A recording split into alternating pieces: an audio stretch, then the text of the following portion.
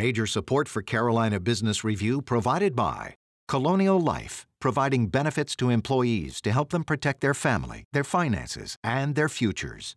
High Point University, the premier life skills university, focused on preparing students for the world as it is going to be.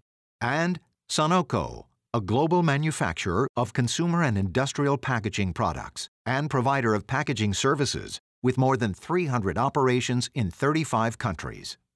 Well, the focus now is commercial activity. You can tell the health of any community, large town, small town, by its commercial activity.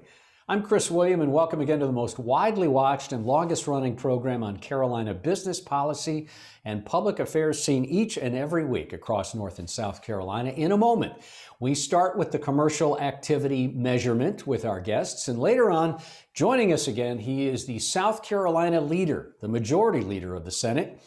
Shane Massey joins us, and we hope you'll stay with us. Gratefully acknowledging support by Martin Marietta, a leading provider of natural resource-based building materials, providing the foundation upon which our communities improve and grow. Blue Cross Blue Shield of South Carolina, an independent licensee of the Blue Cross and Blue Shield Association. Visit us at southcarolinablues.com. The Duke Endowment, a private foundation enriching communities in the Carolinas through higher education, healthcare, rural churches, and children's services. On this edition of Carolina Business Review, Christopher Chung from the Economic Development Partnership of North Carolina, Jody Bryson from the South Carolina Technology and Aviation Center, and special guest Shane Massey, South Carolina State Senator.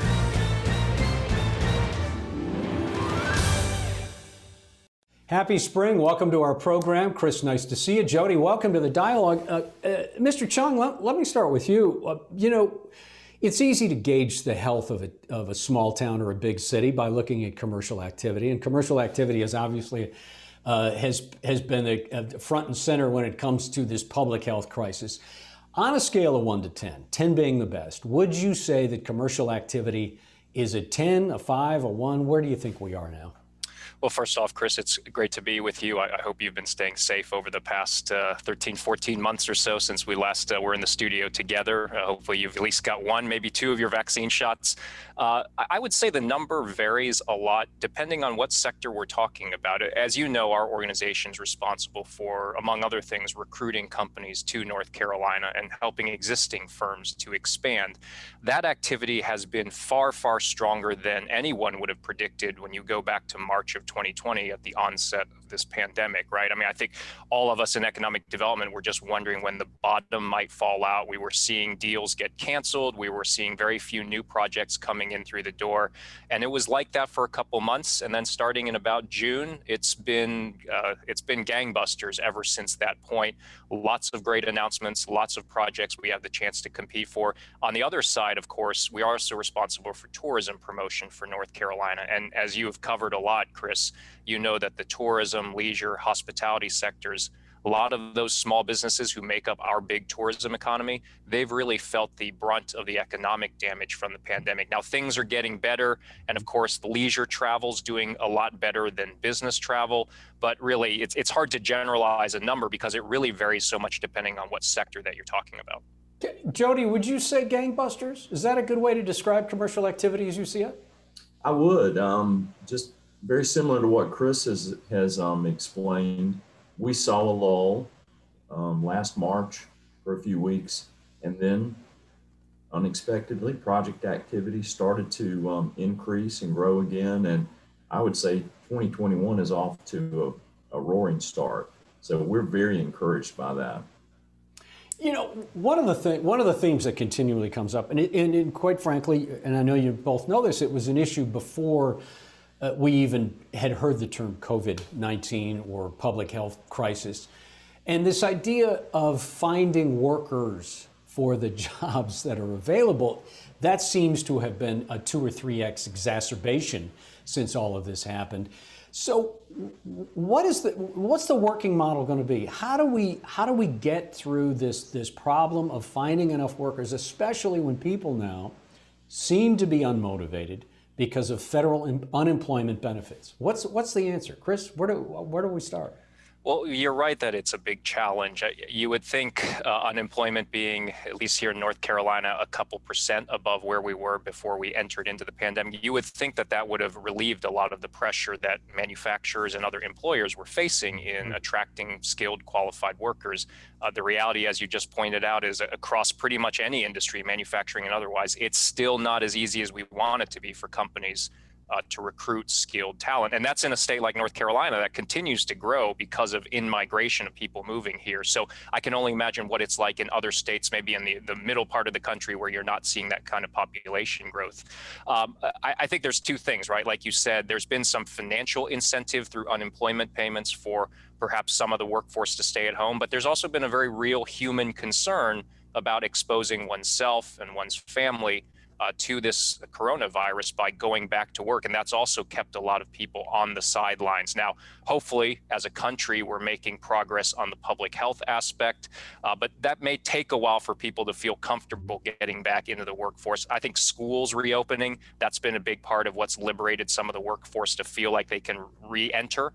Go back to work. But it's not an easy situation. And I think as the economy continues to accelerate in its recovery, all it's going to do is exacerbate this challenge that so many companies are having in finding, hiring, and retaining the types of workers that they need to be successful. It's a real challenge for sure, and I don't think it's unique to North Carolina. Jody, would you describe it as a desperate situation, trying to find these workers? I don't think it's at the desperation point in South Carolina. Workforce has been a challenge in the Southeast for a number of years. And I know North Carolina, South Carolina have worked hard to come up with creative solutions, customized training programs to support, the new businesses and industries that are coming in. It will continue to do that. And so I think, yes, it's a concern. Yes, companies are, are scrambling in some cases and across certain industry sectors. But I'm very optimistic, and I think that the creative solutions that South Carolina has employed in the past will continue to be used in the future, and I think we'll be all right. And again, a lot of population is moving to the Southeast as a result of the pandemic, and the housing markets are exploding from a selling perspective, and so we do have new workers moving into our states and our areas and communities. And I think that's going to help as well.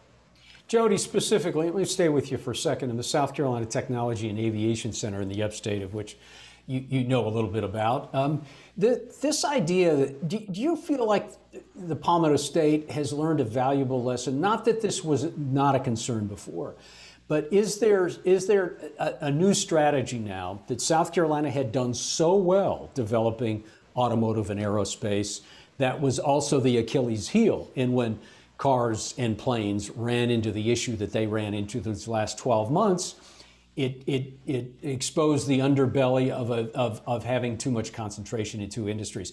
Is South Carolina supplanting that high concentration with a different portfolio? Well, I think we will continue to support aviation and automotive. Those are the two largest industry sectors in the state. But I don't think that has been supported to the detriment of the other industry sectors.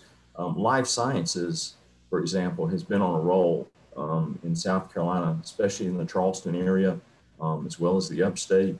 And of course, we have many types of advanced manufacturing across the state, and those companies have been growing and expanding. And then distribution logistics has also been a very high growth area for us. So, I think that you'll continue to see all of those sectors do well as we come out of this pandemic. And so I'm not too concerned that that automotive and aerospace are top sectors for us, because I do think there are a lot of sectors right behind those that continue to grow and succeed as well. Our guest is not a freshman to South Carolina politics, certainly not to senior leadership. He is the chairman of the South Carolina Senate Rules Committee. He's also the majority leader of the South Carolina Senate. We welcome now the South Carolina State Senator from District 25. Those are Western South Carolina counties, the Honorable Shane Massey. Senator, welcome to the dialogue. Nice to see you, sir. Thanks, Chris. Thanks for having me back. Let me outline a couple things here just briefly. You had a 30-member caucus in the South Carolina Senate. The South Carolina budget now is probably not overstating it to say it's flush with cash, billions, in fact. So you have probably a pretty exciting agenda ahead of you. What are your one or two top priorities, sir? Yeah, South Carolina's been very fortunate. I mean, we were doing very, very well heading into COVID.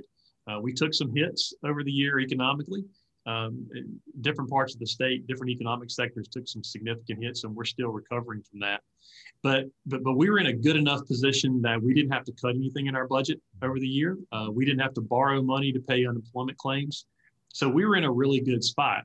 And recently, what we've learned, as you mentioned, our economy has been performing very well with people working and people spending money. And so it does appear that we're going to have a significant amount of money for the next fiscal year. And we're going to, on the Senate side, we're going to take up the budget next week, and we'll get into that conversation. Are you encouraged that you'll be able to find a consensus to spend that money, what is thought to be responsibly? Yeah, I think we'll get a consensus. There's going to be obviously a good bit of conversation about that, and there are going to be a lot of different ideas. And you mentioned that we have 30 Republicans now out of 46. That's a big number, and that really, frankly, it changed the governing philosophy of the body from where we were before. So there are going to be some real conversations about that. I don't think we're going to do the budget as we've always done it. Things are going to be different now. But I think we'll work together. We'll figure out a way to make that work and to do it responsibly. I mean, we have some needs. We have some infrastructure needs. We have capital project needs. A lot of things that have been neglected for many years. Of course, we've got a big issue with broadband across the state, everyone having access. I think there are a number of things that we're going to look at. We're going to open this up. Chris, Jody, please. So Senator Massey, I'll start.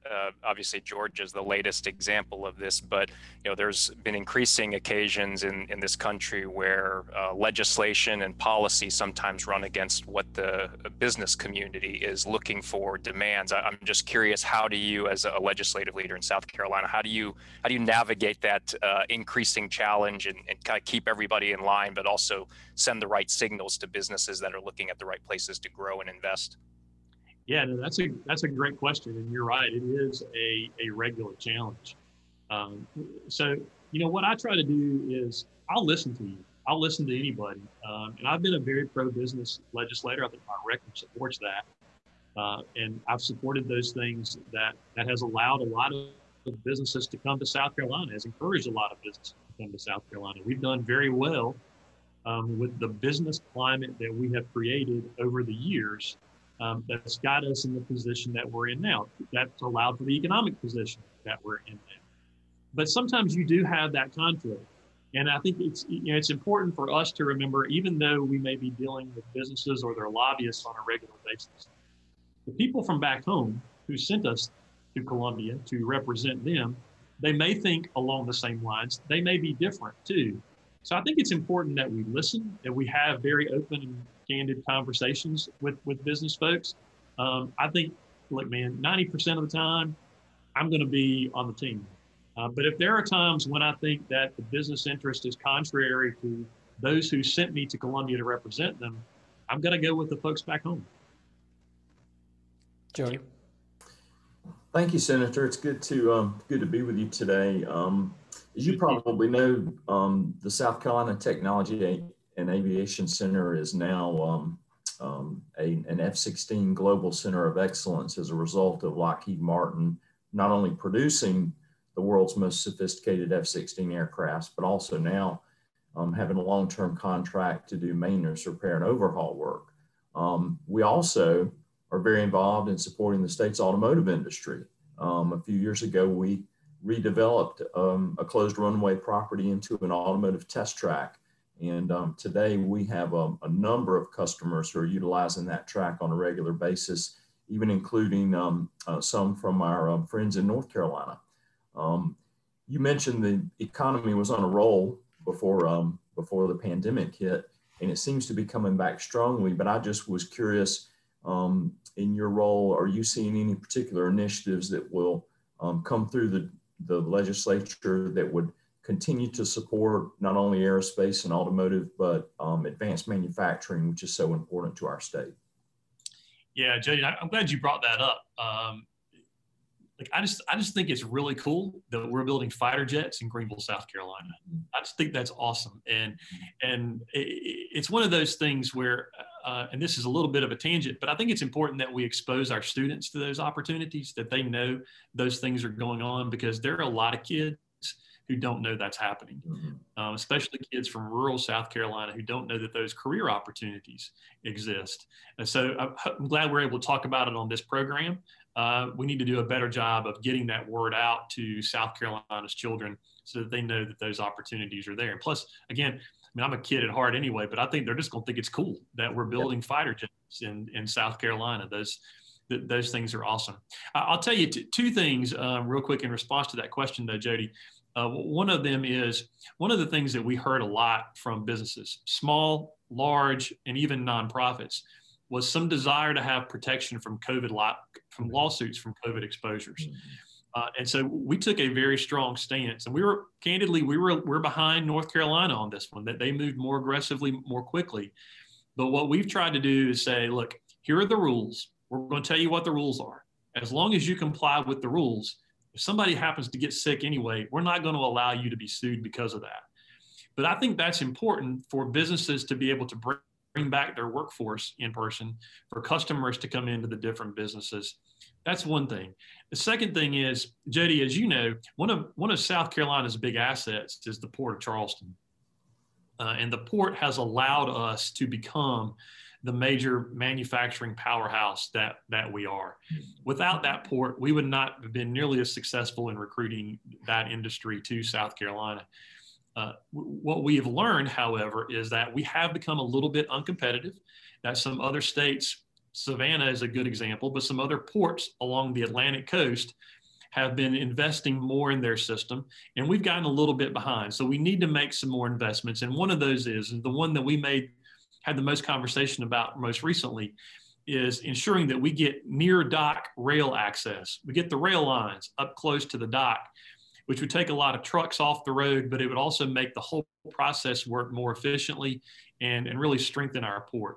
I think that's going to be a big benefit to manufacturing in South Carolina. Your Honor, let me follow on with that, because these are two important things. You talk about the ports, and some of your colleagues in leadership, in political leadership, would like the ports to have a different structure, that they don't want it to be an agency. And speaking of that, what scenario could you see that would allow, or can Santee Cooper, could it continue to go on as a public utility for the Lowcountry and the Grand Strand? Do you see that as a possibility? Not in its current format. I think the way that it is now is a model that has proven that it's not going to work. And I know Santee Cooper has been trying very hard to fix some of the problems, and they've been successful to some degree. I'm concerned, however, that really what they've done is they've provided a 3 to 5 year Band-Aid, and that after about five years or so, we're going to get into more problems at Santee Cooper unless we make some more significant reforms. Santee Cooper has operated almost as completely without any outside oversight. There's been no regulatory influence, and there are reasons for that. But I think the time has changed, and the experiences that we've had to get us to this point lead us to believe that if Santee Cooper is going to remain a state agency, there's going to have to be more oversight of that entire process. There are going to have to be changes with the board. There's going to be changes in management. Just a real cultural change has to happen at Santee Cooper. Now, Chris, to your point too, there's going to be a lot of interest in selling Santee Cooper. That initially came about because of the debt they incurred related to VC Summer, the failed nuclear plant. But there are other issues at Santee Cooper beyond just VC Summer.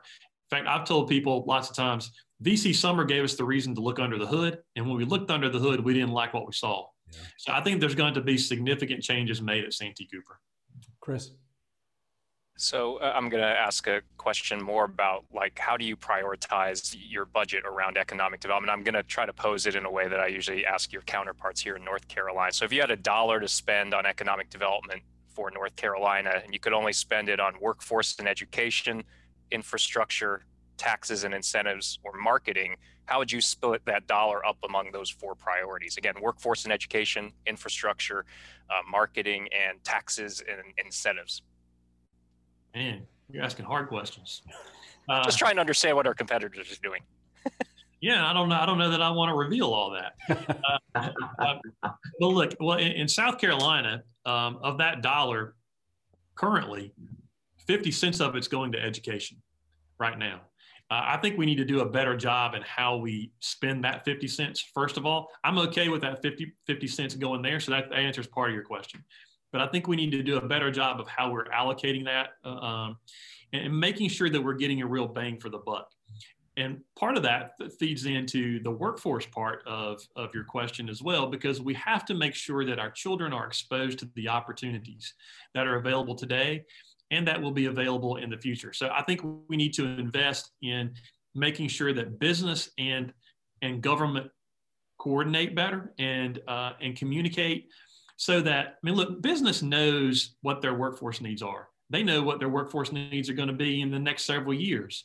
What we've got to do is communicate better so that we offer the technical college programs or the four-year programs, or even just the programs in our high schools to allow people, children, students to compete for those positions. So I would definitely put some of that money into workforce in addition to education. They're going to be, part of that dollar is going to have to go to incentives. I wish that were not the case. Unfortunately, that's just the world we live in. A number of our folks in the legislature say we shouldn't have to bribe people to come to paradise. And I do think that South Carolina offers a lot of great things that attract people to come here regardless.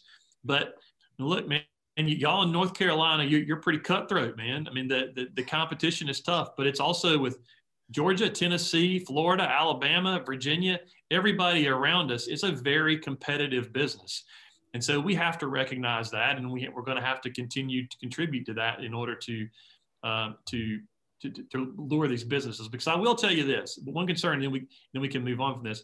I am concerned that while we've set a very good foundation 10 or 15 years ago that has led us to the situation that we're in now, I'm concerned that North Carolina has been up in their game and we haven't gotten as aggressive, and that we've been a little bit comfortable. So we've got to really up our game and get more aggressive to stay competitive, because we don't want to get past. Jody, we have about 2 minutes. Senator, I guess for the first time in our state's history, we do not have a lieutenant governor presiding in the Senate. And in fact, the lieutenant governor and the governor ran on a ticket this past election. This far in, how would you gauge that transition? Are you pleased with how that has worked out? Would love some insight from you on where you see it today. Yeah, so I think it's working very well. So, the only real concern about this going in was that the lieutenant governor would vote in the case there was a tie. And so if you've got a tie, the vote's going to fail, because the president of the Senate now, who presides over the body, is a senator, Senator Harvey Peeler from Gaffney. Senator Peeler does a very good job of making the trains move on time. He keeps things in order. So I think from that perspective, it's worked very well. We have had, I think, since this happened, since the lieutenant governor was moved out of the Senate, we've had maybe 2 or 3 tie votes, and those votes have failed. But otherwise, I really think it's worked well, Jody. Mm-hmm. Thank you. We have 2 minutes left, Senator, and I want to bring up the point about longtime political icon, certainly you know well, Senator Hugh Leatherman turned 90 recently, and also has returned some campaign money for what was going to be probably 2024 campaign finance. So what does that say, and what does a South Carolina Senate look like post Hugh Leatherman? Well, so Senator Leatherman turned 90 on April 14th. And I'll tell you, I hope that I am in his condition when I am 90, if I make it to that far. He is sharp, he is active. And as you know, Chris, I mean, Senator Leatherman and I have not always agreed. We've sparred on a number of things, but you got to respect the guy. And I read the report about him returning campaign contributions. I don't know that that's accurate. Just from what I've heard from some of the people close to him, I don't know that that's actually happened.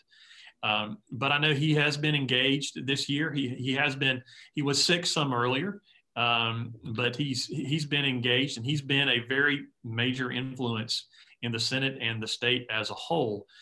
So I don't know that I'm really ready to start talking about what the Senate looks like after him, because I don't know that that's going to happen anytime soon. And literally, we're almost out of time. You've been now in political leadership for 18 or so years. And would the governor's office ever have a pull for you? Would you run for governor? So I've been in the leadership position for almost 5 years now. Look, I'm interested in ideas, and I'm interested in trying to solve some of the problems that are out there. South Carolina is a great place. We've got a lot of tremendous things going for us, but we have challenges. And so if I thought there was a way to address those challenges in that position, I'd look at it. Okay. Senator, thank you for taking time. Thanks for your leadership. Jody, nice to see you. Chris, always nice to see you. Until next week, I'm Chris William. Hope your business and your weekend is good. Good night. Major funding for Carolina Business Review provided by High Point University, Martin Marietta, Colonial Life, the Duke Endowment, Sonoco, Blue Cross Blue Shield of South Carolina, and by viewers like you. Thank you.